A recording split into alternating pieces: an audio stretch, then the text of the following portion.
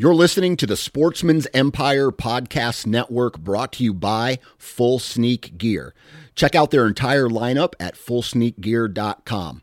Also be sure to check out our entire stable of podcasts at sportsmansempire.com. New from Moultrie Mobile, the Feed Hub offers first-of-its-kind cellular connection and control for nearly any spin cast feeder on the market. When used with the Moultrie Mobile app, you can monitor feed and battery levels, run feeders on demand, receive alerts when feeders are clogged, and remotely adjust feeding times. The Feed Hub is ideal for anyone who maintains feeders. Remove the guesswork and save time by planning feeder maintenance before you drive to your hunting property. For more information, visit MoultrieMobile.com. You're listening to the Sportsman's Nation Podcast Network, brought to you by Federal Premium Ammunition. Now, it's turkey season all over the country right now, and if you're looking for a turkey shot that is just going to slam turkeys dead, you need to check out the Heavyweight TTS. Now, it comes in a variety of gauges, whether you shoot a 410, a 12 gauge, or a 20 gauge, this is the turkey shot for you. A lot of cool things going on with this. It has 22% denser material than a standard tungsten, 56% denser than lead. So what this means is that at longer distances, you're getting higher velocities and a more consistent patterning. It has a full-length wad that prevents direct contact off of the extra hard pellets and the bore, and long story short, that protects the barrel. If you want to find out more information about Federal Premium Ammunition, visit federalpremium.com.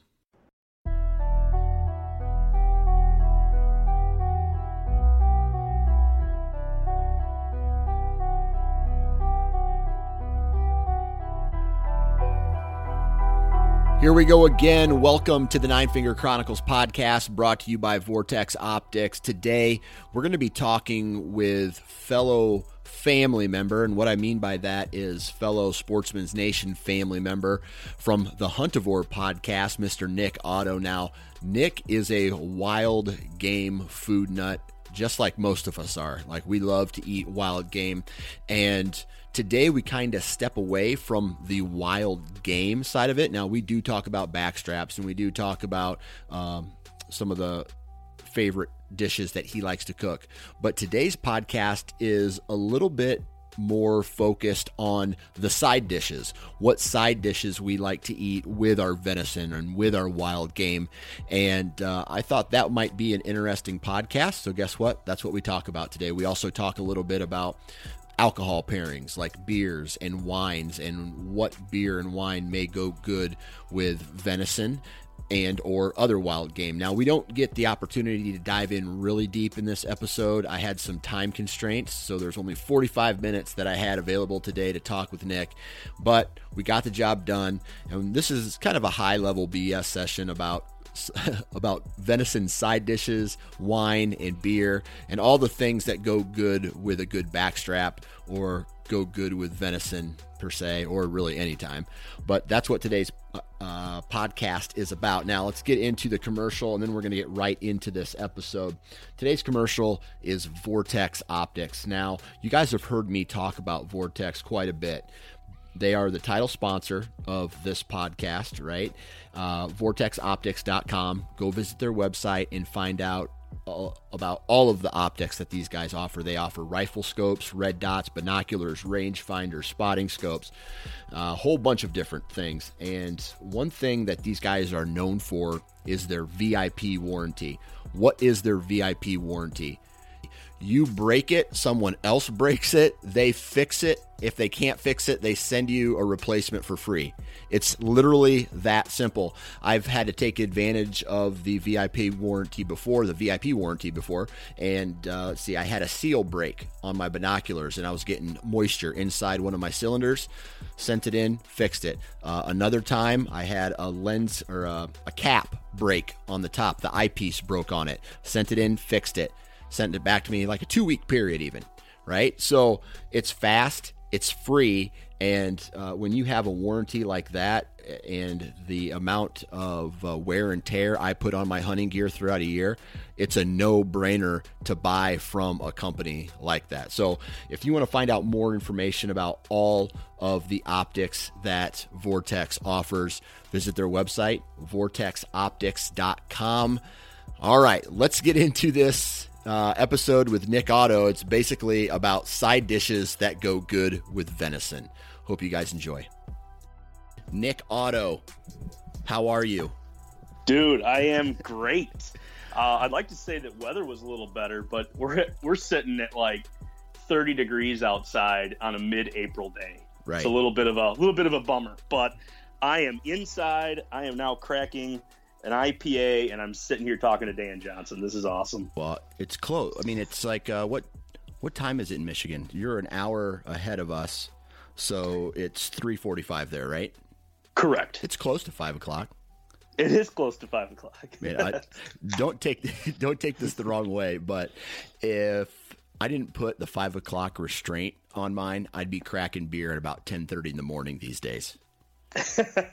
Hey, Rona time is always 5 o'clock.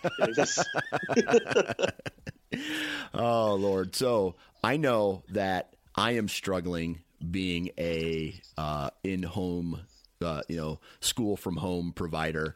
Are you breaking down the curriculum for your kids? A bit. We've been utilizing some of the stuff that, my oldest is in kindergarten, so he's got some apps that are on the iPad and stuff that we've been able to go to that are educational.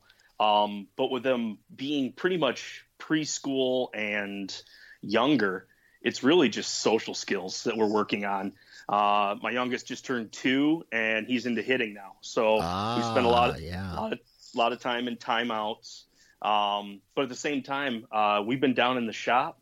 I've got the 5-year-old working on inches and feet. Like, he made the connection that the red feet number, there's 12 of the black numbers between each one. So it's like we're making progress with learning with some real world applications. So that's been a lot of fun. That's awesome. Yeah. Let's see. My 2-year-old, the other day, I caught him with a handful of toys in the bathroom, and he was getting ready to throw them in the toilet. Oh, no. But I think he was in there before, and I didn't catch him. And now our toilet does not flush. Oh, so man. Every time we push down on the lever, it fills with water. It doesn't flow over, but it doesn't flush. So I'm thinking he got something past me, and now we have to, on top of all the other crap that's going on in our life, figure out a time to call a plumber to have them come fix a toilet. So right now we're down one toilet in the house. Oh, man. I would say that you could call that plumber. The other thing, too, is I'm just a DIYer. I like to make the mess bigger for the plumber when I finally call them. Going through your scenario, it's literally taking those 2 bolts out and just picking the toilet up, careful not to slosh it, and get the toilet tipped into the tub, and you should be golden. You'll be able to find whatever is in there. I don't have a lot of facial hair, but I do have all the attachments for the razor. Yeah. And yeah, our 2-year-old threw those down in there, and I didn't need them, so I never looked for them. So anyway, that's where I found them. But anyway, otherwise, yeah, go ahead and give the plumber a call. Yeah. My luck, something will happen.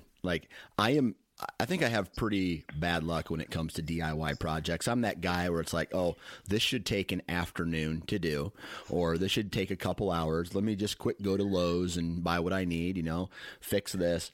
Or, I start getting into the project, and then underneath of whatever it is I'm trying to fix is like another $500 repair that is needed, or it's like an instantly stop what you're doing and call the professional type of scenario. And it, I don't know. You got 2 boys though, right? 3. 3 boys. Oh man. Yep. Royal Rumble. 5. Yeah. 5, 3, and 2. The first one, he's the rule follower. Yeah. And he's very, very precise. He makes the rules. Of course, the middle child, he breaks the rules. And then the last one, the rules don't apply. Yeah. He's the In biggest. another world. Right. He's the biggest, like, so far, like, chronologically as he's going along. He's been bigger than the other two have. And I think he's realizing, like, I'm pretty strong. So, like, yeah, there's going to be a lot of broken drywall. There's going to be a lot of things that I'm going to continue to DIY around here. Oh man, 3 boys all in that age range. I just envision your house like Royal Rumble, like a cage match all the time.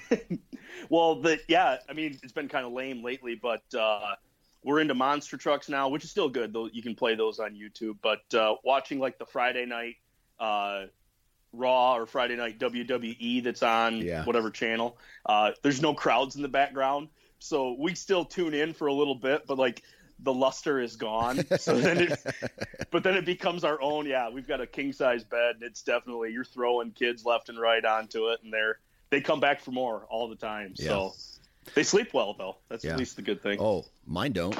I feel like we shouldn't even talk about food today. We should just talk about our struggles as fathers. Kids.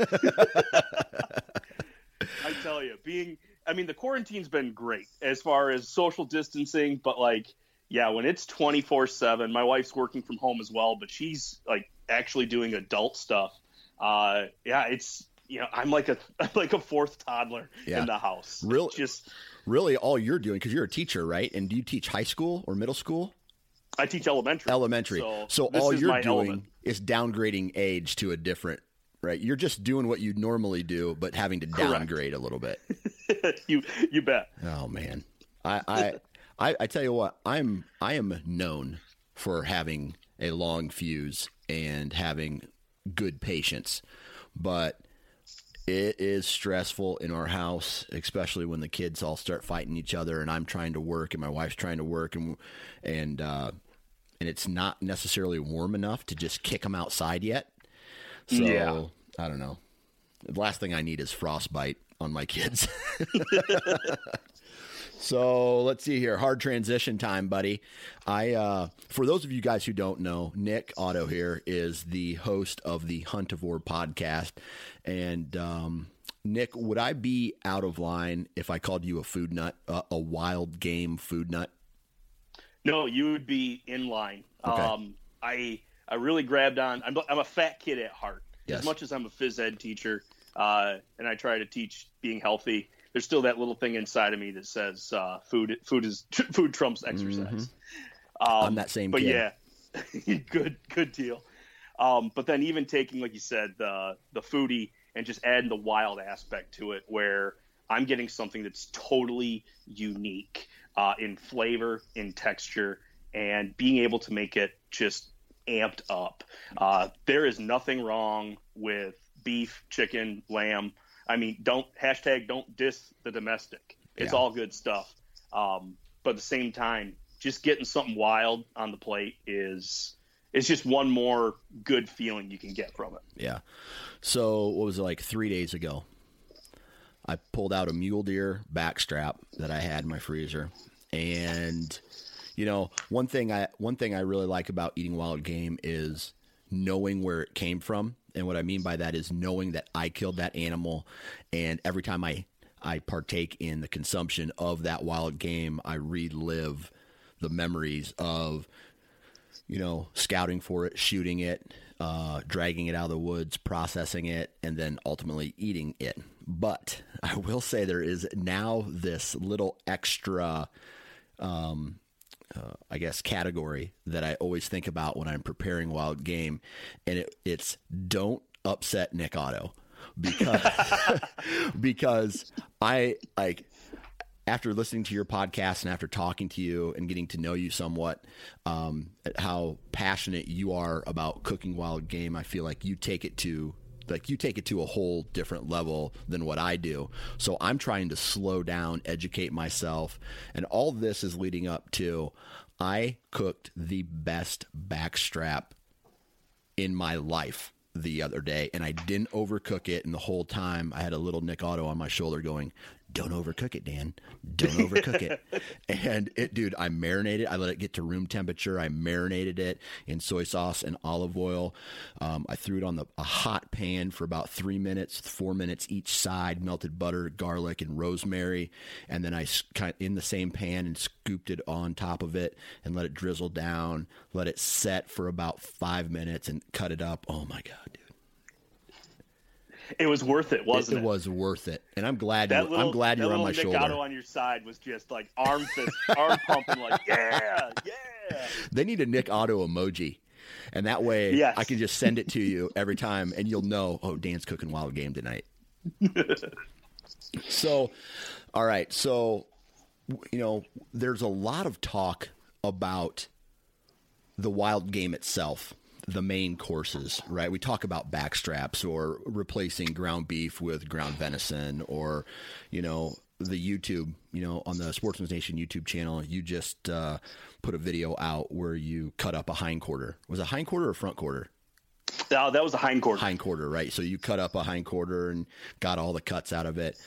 But not a lot of people talk about the side dishes or the drinks that complement the main dish. So if it's okay with you, I would like to have that conversation today. Well, Dan, you're going to need to buckle up.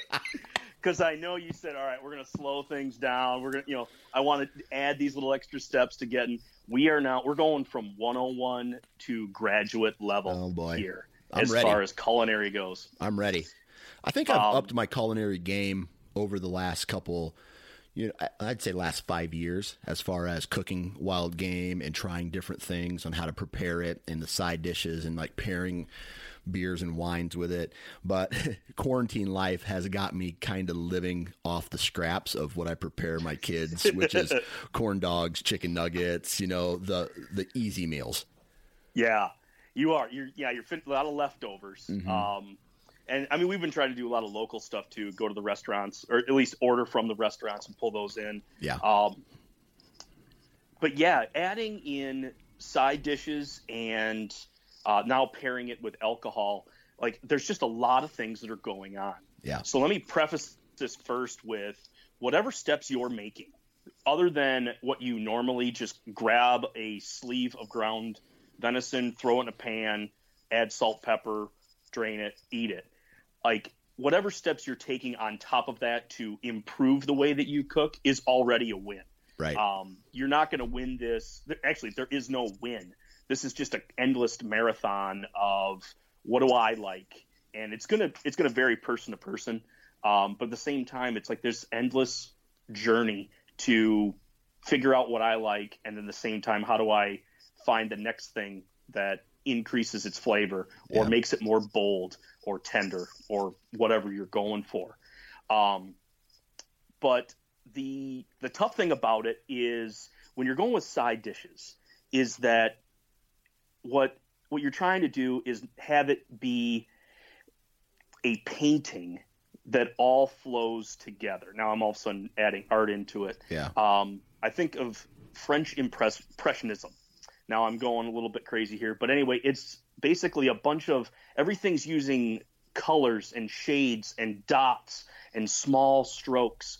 And when you back up, it creates this flowing picture. Yeah. And if you're cooking with your side dishes separate in a Thanksgiving Dixie style paper plate where there's divides, where I've got my beautiful done backstrap, and now I have a cup of rice next to it, but there's no tie together.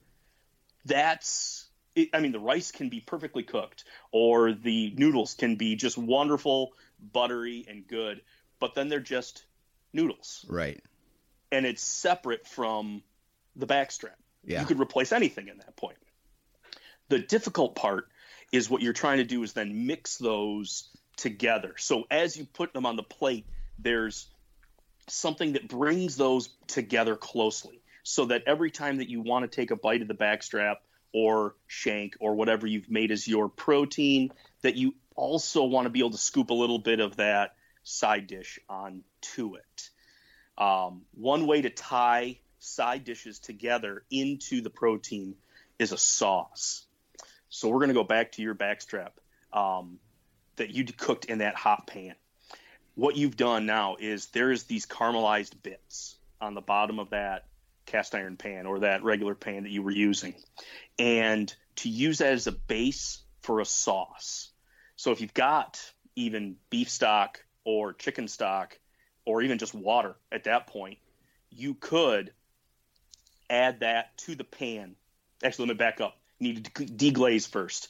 There's our first add of alcohol here. So throw a little bit of brandy in there, or something with a high alcohol content, and scrape the bottom of that pan that's still hot. Yeah. Now you add your stock. Now you add your water, whatever you're going for.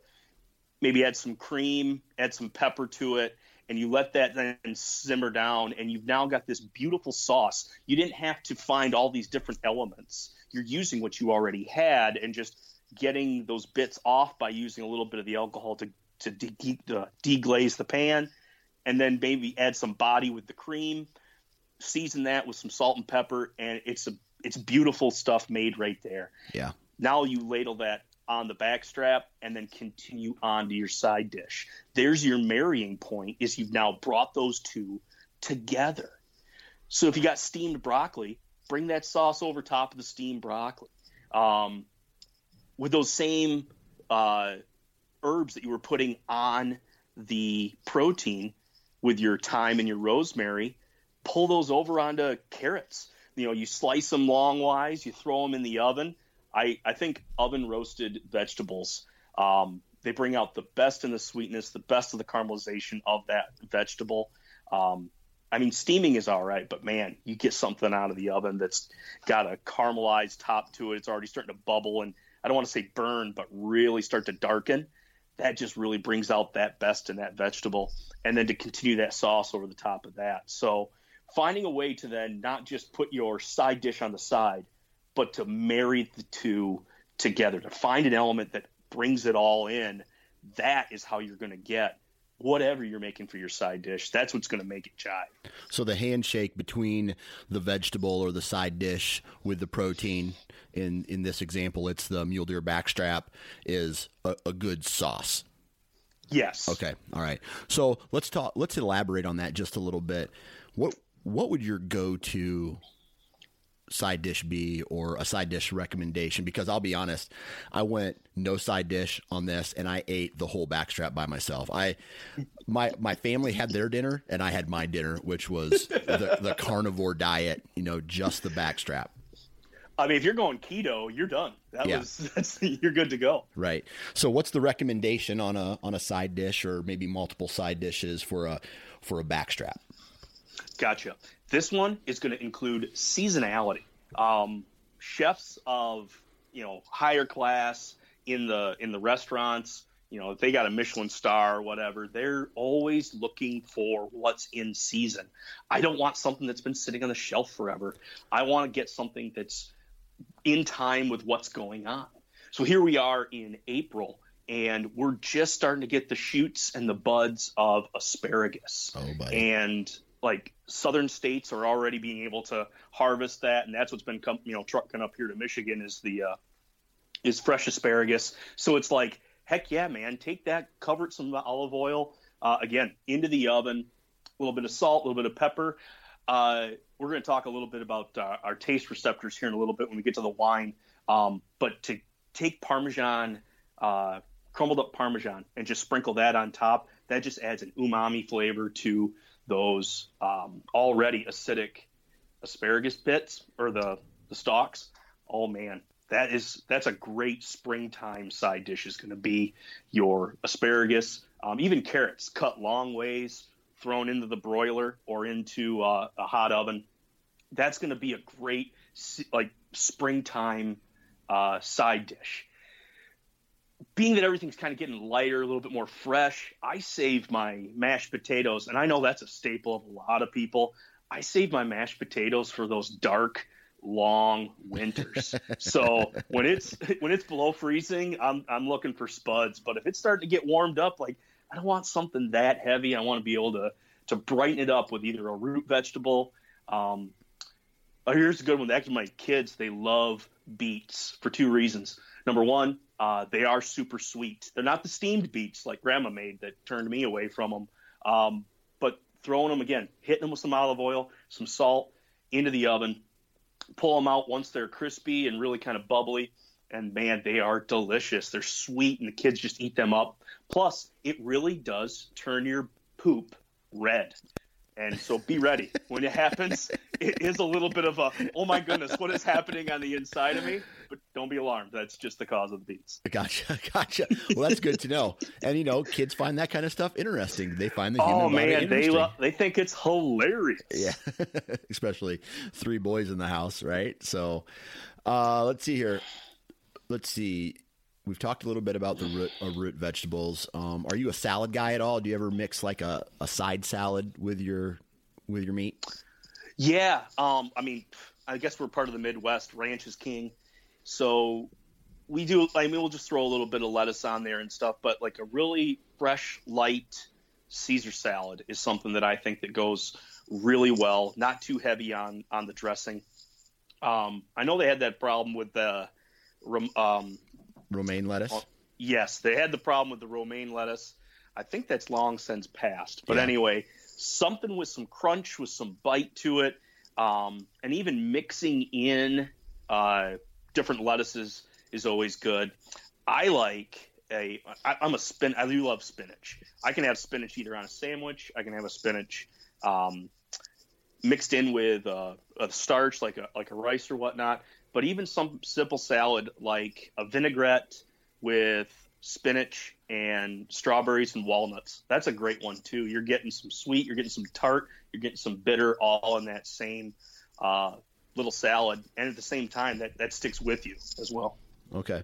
So are you the kind of guy who maybe likes to saute some onions or mushrooms in your sauce and then put them over top of your backstrap or your protein whenever you eat? Yeah, the old adage that a good steak doesn't need a sauce does apply, but then at the same time, when we're going back and we're talking about marrying things together, taking a white onion and really getting a rough chop on it. If you really like a nice onion flavor to that, give yourself maybe a half-inch square on each of those. And yeah, even in butter, just throw a little bit of butter in a pan and really get those caramelized. Don't be afraid of color. Don't be afraid of sound. This might be a pro tip, but a lot of people, they want to touch it, they want to move it, they want to adjust it. Let the heat do the work. Don't be afraid of a little bit of dark color. Think about pancakes. Like, you're not going to get that pancake all the way finished if you're the first signs of bubbles on the top. You need a bunch of the bubbles before you flip it. And is it going to be a little darker? Yes. But at the same time, that's going to offer that sweetness you're looking for. And so happens the same thing with an onion, and that same thing. Mushrooms. If I can find morels, heck yeah, you bet you they're going on that backstrap. But even just some button mushrooms chopped up, or even a big old portobello into pieces, that's a great addition. And I would mix that right into the sauce. We mentioned that one sauce, that simple pan sauce where you're throwing cream, maybe add a little bit of Dijon mustard with your onions, with your mushrooms at that point, and just that can go on the entire bottom of the plate. Doesn't matter what side dish you're going to have. It's all going to taste good. Yeah. I'll tell you this right now. I fell victim to what you just said about leave it alone. I was that guy who felt you had to flip every 30 seconds. Right? I'm like, you got to flip it. You treat it like a hamburger or whatever. You're just like, flip it, flip it, flip it. You got to get it right on each side, and you can't have it burnt on the bottom, or you can't have it charred at all or no color. You just got to keep flipping it. And dude, until I was cooking with a buddy one time, and he like slapped my hand, and he's like, what are you doing, dude? Stop it. Stop what you're doing. You're horrible at this. And then I had to learn my lesson. You know what I mean? So it is you getting to that point where I could finally let a piece of meat just do that. And, in me learning, I would literally set a timer that it's like, I'm going to give it 2 minutes and I am not going to touch it. and that was a painful 120 seconds. Like I'd get to 45 and I'm like, it's going to be too bad. No, you said 2 minutes. Yeah. And my dividends paid off. My patience paid off in that. Now, I mean, you're going to have pieces that you're going to overdo, and you're going to have to play with your heat a little bit. But as you get going along in this journey, set the timer and don't touch it. Let it do its thing. Yeah. Or with the case of ground, trying to brown up ground, don't throw the whole 1 pound into your small pan at once. You're going to steam it. It's going to turn out gray. Do a half a pound. Yeah. And then move that off, then do the other half. But Nick, that's a second step. I'm trying to rush this. Yeah. That's one thing that cooking doesn't allow for is rush. Yeah. Takes time. Yeah. You're right on the nose right there. All right. So we've talked about some vegetables. What are your thoughts on this? Because I'll tell you that one of my favorite things to eat really with any meat, especially if it's off the grill, is pork and beans. I'm trying to think of what company makes I'm trying to think, but it's like the maple barbecue and the hickory smoke and all these different varieties and flavors of beans. If I was ever put on death row, I feel like my last meal would be the backstrap that I cooked yesterday or 2 days ago and a can of pork and beans. And that's like my go-to. There's not a lot of extra into that. Does that take away, or does it add, or is it just like a poor man's right move? No, that's a great thing. Again, we're gonna jump into this graduate level, because now we're gonna be talking about complement flavors and contrast flavors, and what you're getting with those pork and beans that are really sweet, but then they've got that bits of bacon in there that's adding the smokiness, is that sweet is going one direction and your umami, salty backstrap is going an opposite way. So you've got two flavors that are going opposite, but that excites our palate. Think of like hot fudge pickles. There was a book when I was younger, and it talked about hot fudge pickles, and our librarian read it to us, and then in fact then had a like fondue pot and was able to then feed us pickles that had been dipped in hot fudge. And we were all like, oh man, this is not going to taste good. But you taste that, and it's like, that is now a midnight snack, because you're getting those two different flavors going on at once. So when you're putting that really sweet side dish along with your backstrap, I mean, yeah, that's like a match made in heaven. You know, you don't even need the napkin or the spoon at that point. You're just soaking it all up with your mule deer at that point. But beans is a great vessel too. That's a soft, velvety, protein-filled package right there with those beans. So, no, that's a great way to go. I would even suggest trying to make your own beans. I know you were trying to think of the company that can do that, or that makes it pre in a can, which is, you know, a great, easy way to be able to do that. But to be able to take your own molasses and brown sugar and take some northern beans and mix those in there, I think you could probably make yourself some baked beans that would just blow your mind. Okay. All right. What about this? I'm a huge fan. I love how I talk about food, because I say I'm a huge fan, and then you can really put any food after it, anything after it. But like, I'm a huge fan of cold sides like macaroni salad and potato salad as well. Where do you stand on that? Eating with, let's just say, a venison backstrap or venison of any sort. Again, we're going to get into like where people likes and dislikes. Gotcha. Where it's going to be person to person, because I'm a sucker for potato salad as well. Mustard based, but I mean, great solid mix to it. It has radish in it, has the egg, has the celery, and I will pair that with any white piece of meat. Now, I know we've been talking like specifically venison on this, but you know, basically the champion of spring coming up here in a couple weeks is going to be the wild turkey. I think that with a cold dish like a macaroni salad or even a egg salad and a potato salad would just, I mean, you got either a smoked breast or even just a roasted wild turkey breast, even a schnitzel style. That would just be a pair made in heaven because of how light those cold dishes are. It's a mayonnaise based, it's a condiment based, and it just really complements that white meat, where I think in that play between venison and potato salad, for myself, the venison's going to kind of overpower that a little bit. It's going to be that'll be the star of the show, and it's going to have this potato salad that doesn't really know what it's doing in the background. But again, that's just my own personal preference. There's going to be somebody out there that's going to be like throwing the gauntlet down. What? What are you saying? You may send your complaints to huntivore@gmail.com because I have the spam folder open, and that's where that'll sit. But anyway, that's funny. Okay. Other than the sides that we've already talked about, and not necessarily pairing with a backstrap or, a solid meat, maybe a pot roast type or a shank that's been cooked all day long or whatever, right? Other than other than the standard backstrap, what are some pairings that you really like, and what are some other side dishes that you really like?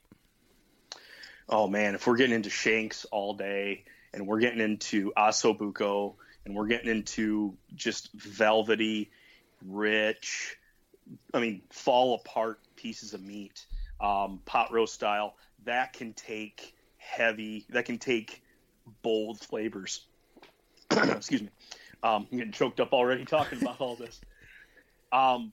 So that's where you're going to get into like your mashed potatoes. Like this would be a great vessel for that. And instead of even being a side, it can almost be a pillow, or it can almost be a bed for your pot roast. I'm a layerer. I like to layer things on top of one another. I know there's people that, my brother is especially like one where his food can't touch. It's got to be like the Dixie place with little ridges in the way so that his gravy can't work its way around.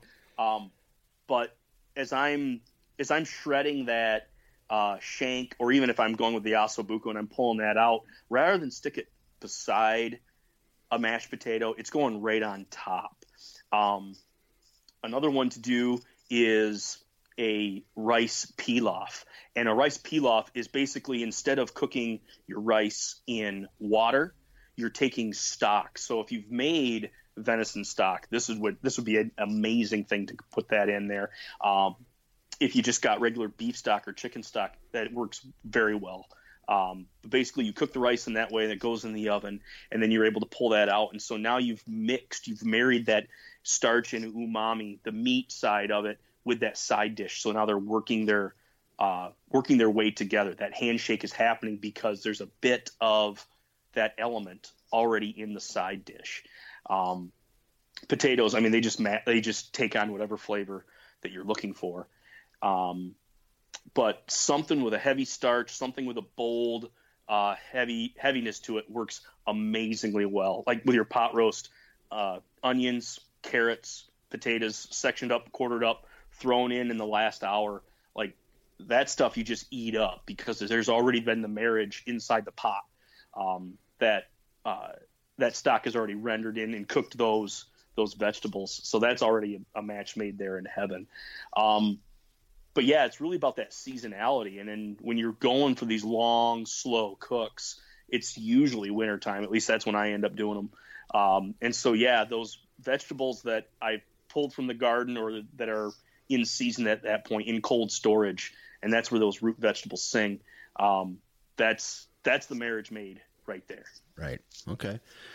Any other honorable mentions when it comes to side dishes? You a Brussels sprouts guy? I am a Brussels sprouts guy. Half those, again, olive oil, salt, into the oven.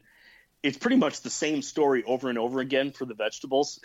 Olive oil, salt, pepper into the oven, but letting the vegetables like do its work. Like vegetables do have a flavor. Vegetables do have a note that, you can pull green beans out of a can. It's pretty flat.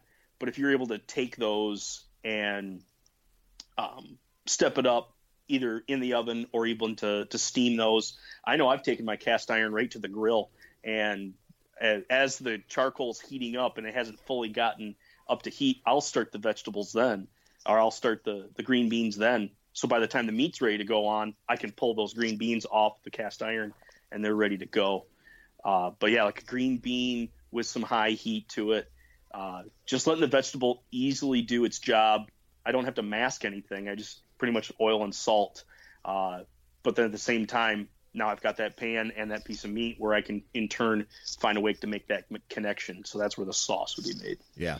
But yeah, it's pretty much, I go with seasonality, I guess. So depending on what the season is, that's really it's going to decide what my side dishes are.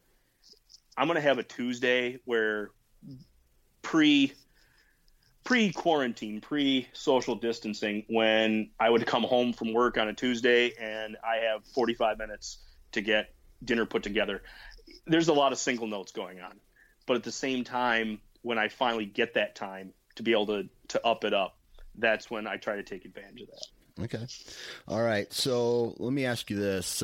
We have 10 minutes left in this. Oh, boy. Yeah. So this podcast has already flown by, but I have restrictions today because my wife has a meeting in like 9 minutes. So I want to talk about alcohol pairings. Typically I am a beer guy, a bourbon guy, but don't tell anybody, but I love wine. Like I am, the older I get, the more I start to like wine with my meals. I have wine almost every night before bed, a glass of wine every night before bed, maybe 3. And depends on how the kids were, Well, it depends on the size of the glass. That's you right. You have one glass, but that's a big one. I know. But what's your take? What is your go-to alcoholic beverage with your wild game? All right. Yeah, like you, I had a trial by fire when it came to wine and beer. And I've kind of been put into almost the perfect position because Michigan is, I want to say, one of the, if not the greatest state in the union itself, because we not only have Beer City, USA, 20 minutes from me, Grand Rapids, Michigan. They actually was given the award of Beer City, USA. We have more breweries per capita than any other city. So the amount of beer and different types of beer I've been able to test and try out is huge.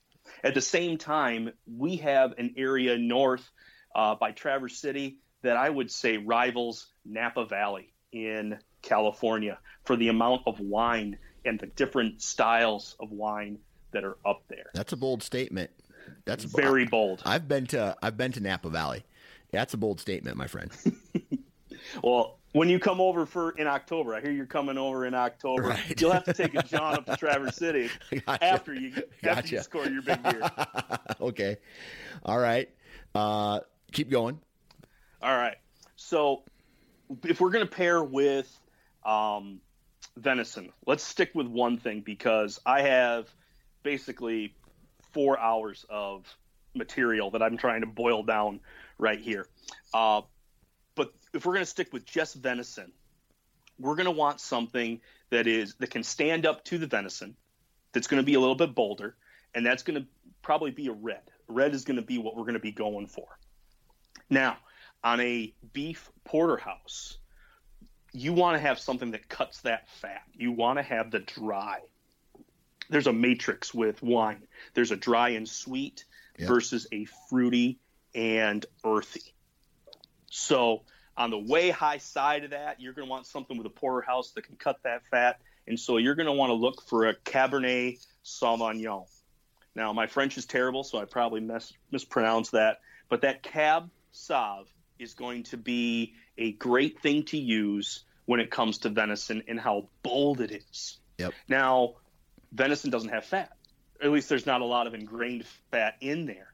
So maybe that for some folks who are not wine drinkers like you or I, but they need to tone that down just a touch. And so they need something with a little bit more earthiness to it, but just a touch more sweetness. And that's going to want to bring you down to a Merlot.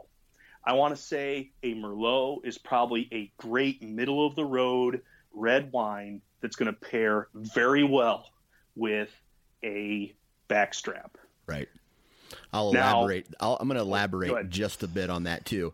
Pinot Noirs, they are, number one, they're a great all around wine, but a Pinot Noir, when I had my backstrap, I had a glass of Pinot Noir with my backstrap. Ooh, that just sang, I bet. I bet you just love that. Dude, it tasted so good. Not only just a great wine with a good slab of meat, it was so good that I ignored my kids even more than what I already do. It was just, so you just blocked everything out. Pinot Noir. You mean I can ignore my kids? That's how good it is. That's how good it was. So I strongly, if you're having a rough day with your kids, hey, a good backstrap and a Pinot Noir will help you just ignore them. I love it. That's a good call sign. That's a good finish in right there. So yeah, we got a Cab Sauv on the dry end, then a Merlot, and then if you really wanted something that just quiets everything down around you, go with a Pinot Noir. Yeah. Let's see here. Beer. Grilled meat, and springtime, like the one I'm drinking right now, is probably going to be an IPA. That's going to be a great start for you. Because it's got a bitterness to it that really sings well with the char and the bitter that comes from the grill. So you've got that already connection right there. Plus, anything with bitterness or sourness is going to really excite your whole palate. So the more bitter or sour that you're drinking and eating while you're having like a burger that's been grilled or a backstrap that's been grilled, it's going to then excite the rest of the palate, and it's going to be able to pick up on different notes that normally you wouldn't have. So that's an indication of your drink actually helping out the meal at that point. Right. Okay. I'll be honest with you, dude. I'm not a IPA guy. I'm learning how to drink them, so don't talk trash on me. But like I whenever I go for to a craft brewery or I'm at a bar and I don't order a domestic, I am drinking some kind of wheat or I don't know a blonde or some kind of light colored beer. There you go. You ever heard of Oberon? Yeah. Yeah, Michigan-based. Yep. Power to Kalamazoo. Yes, sir. Anyway, that Oberon, here's the thing what you want to do is you want to be able to mix that Oberon in with, if you need a marinade, use the Oberon on your wild turkey. Okay. Because that citrus works really well with poultry, especially the turkey on that point. So you grill your bird, and then because that's a wheat-based beer, you have your wheat-based with your wild turkeys. Ooh, that's what you want to have right there. So yeah, no, there's nothing wrong with having a wheat-based beer at that point. But yeah, you get an Oberon or a Blue Moon, something with a little citrus into it. That's where it's really going to make sitting pretty. Things look good. All right, dude. Last question I have for you. What is your death row meal? Oh, my death row meal. I tell you, I make an ossobuco, and it's not the Italian. It's more of the Tuscan variety. There's a lot of black pepper into it, and in fact, the base of it is red wine. And you stew that shank quartered up in that liquid. You let it go till it's ribbony and just velvety. Pile up a thing of red skin mashed potatoes, skin on. You've added the cream cheese. You've added, all the amenities into that. This is my death row. I want everything to it. Ladle or put 3 pieces of ossobuco or shank on my plate. Ladle on that sauce. let me finish before you pull the switch. And that's it. That's what That's it. Yeah, dude. Mine is going to be probably the backstrap that I cooked with sauteed morel mushrooms and probably a big scoop of mashed potatoes with some kind of complement gravy, and maybe a side dish of cooked carrots drizzled with balsamic vinegar or some kind of, some kind of drizzle, like caramelized sauce or whatever over the carrots. I think that and here we go. Let's get fancy and pair that with a Cabernet Sauvignon. I think we're sitting pretty. Or if that's too much for the Death Row budget, then it's going to be like deep fried walleye with Busch Light and pork and beans. Oh, you can't get better than that. That's also a good one. I'm not a big believer in reincarnation. In fact, I'm not at all. But if I get to come back and have Death Row meals time and time again, I think Put me on Death Row. Yeah. Well, I tell you what, Nick, I got to go. So I really appreciate you taking time out of your day to hop on and chit-chat with us about food. And we're definitely going to have you on again to continue this conversation. Awesome. I am blessed to be on the Nine Finger Chronicles. This is incredible. So, Dan, thank you for your time. And folks, always keep your knife sharp. And there you have it, ladies and gentlemen. Huge shout out to Nick from the Huntivore Podcast, man. Go check that out. That's a really good podcast on the Sportsman's Nation Podcast Network. Huge shout out to all the partners of this podcast: Vortex Optics, The Average Conservationist, Lone Wolf Portable Tree Stands, Wasp Archery, and Ozonics Scent Elimination. Please go out and support the companies that support this podcast. You know how this works, right? Other than that, thank you very much for listening. I really do appreciate it. Please go to iTunes or wherever you download your podcasts and be sure to leave a review, subscribe. That way it comes directly to you. And make sure you are following us on the Nine Finger Chronicles Facebook and Instagram pages, as well as the Sportsman's Nation Facebook and Instagram pages. Remember, I know a lot of us are inside right now, or we're maybe confined to a specific area or space, but there are things you can do to give back in 2020, and one of them is Cash for Conservation. Go to the Nine Finger Chronicles Instagram page and check out my Cash for Conservation posts on ways that you can give back to conservation. So it is 2020. Let's try to give back.